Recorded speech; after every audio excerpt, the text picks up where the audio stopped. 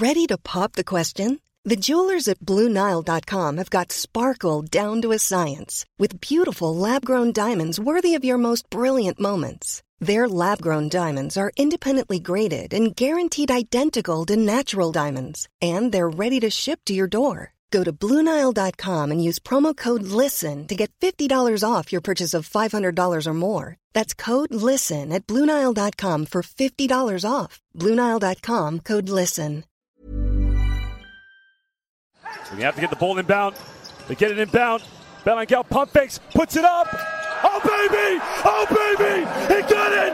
Belangel! We're going to FIBA Asia Cup! For Pinoy basketball fans, South Korea is the rival we love to hate. And for the first time in 8 years, Gilas Pilipinas broke the Korean curse, beating them 81-78 in the 2021 FIBA Asia Cup qualifiers this week. Laban Pilipinas! Puso! You can hear every Filipino fan! The tournament is being held on home soil, and we can't help but remember that 2013 match, also with Gilas having home court advantage and drawing comparisons between those two thrilling games.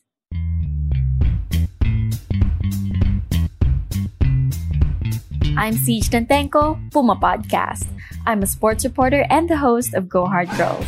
In this episode of Teka Break, we'll talk about these two special Philippine teams and why it helps to stay true to ourselves. On the surface, the 2013 and 21 teams look different. The 2013 team, led by Captain Jimmy Alapag and Coach Chot Reyes, was built around the small guys. Here's assistant coach Josh Reyes talking to us about how they created that team. Being the biggest, strongest will never be our advantage compared to the other teams. So we started with that. Who are the players that will give these international teams problems? And they were the quick, talented guards in the PBA. We know for a fact that it's almost impossible for any of the FIBA Asia guards to stay in front of Jason Castro. We knew that Jimmy's shooting and range would be a headache for them, not to mention his leadership. We knew that L.A. Tenorio, how he pressures the ball, his savvy, his vision, and not to mention his shiftiness and still quickness, would give international players fits and problems on the court. So, believe it or not, we started with that. We started with 3 players below 5'9". So, maliit tayo for the most part in 2013. Tapos na-injure pa during that crucial game against Korea ang tallest player natin na si Marcus Doughtit. That team was also made up of professionals playing in the PBA. Meanwhile, the 2021 team led by Captain Isaac Go and Coach Tab Baldwin has a tall lineup. And they're made up of college kids and guys in their early 20s. Imagine, they're older players like Isaac Go. They were drafted to the PBA pero pinahiram sila sa Gilas. They've never played professional ball.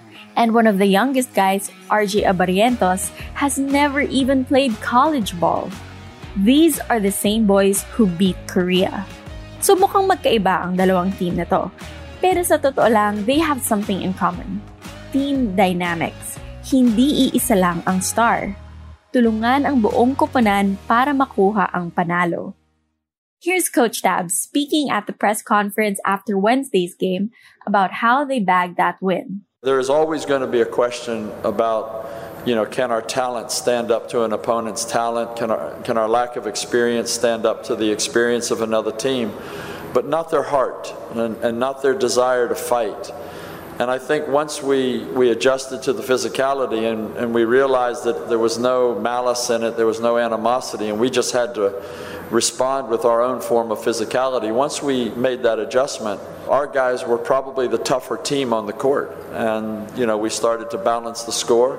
Just so many guys made plays, I can't even, name all of them. It was a great team effort, and I think that's what we need in order to be successful at the elite level of Asia and ultimately in the World Cup. And here's what Coach Josh says about the 2013 team. It was a fantastic basketball game, back and forth. Nobody giving an inch, leads were interchanging. But then something happened. In the middle of the game, our best player, our naturalized player, Marcus Doughtit, got injured. And when that happened, when he went down, there was a collective gasp in the air. There goes our chances. But as Filipinos, and because of how we built the team, how the culture and character was built in the team, instead of falling apart or getting disillusioned, it galvanized the team more at that moment. Jimmy Alapag gathered everybody around and said, okay, we lost Marcus, but this is still our moment. This is still our game. Think about that moment in the 2013 game against Korea where we thought we had lost our chances.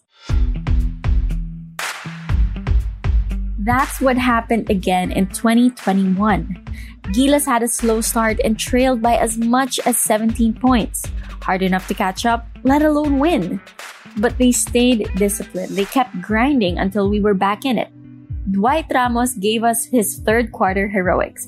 19-year-old Kai Soto held his own against their big man, a 4-time champion in Korea.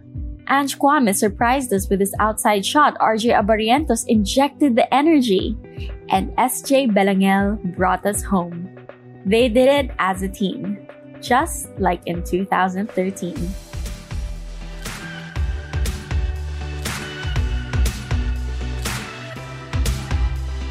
And that was today's episode of Teka Break.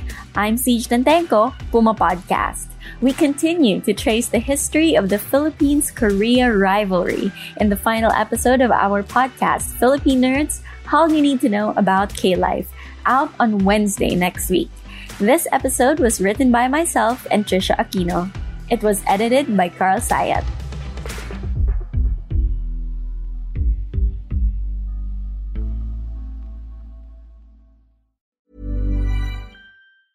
Tired of ads barging into your favorite news podcasts?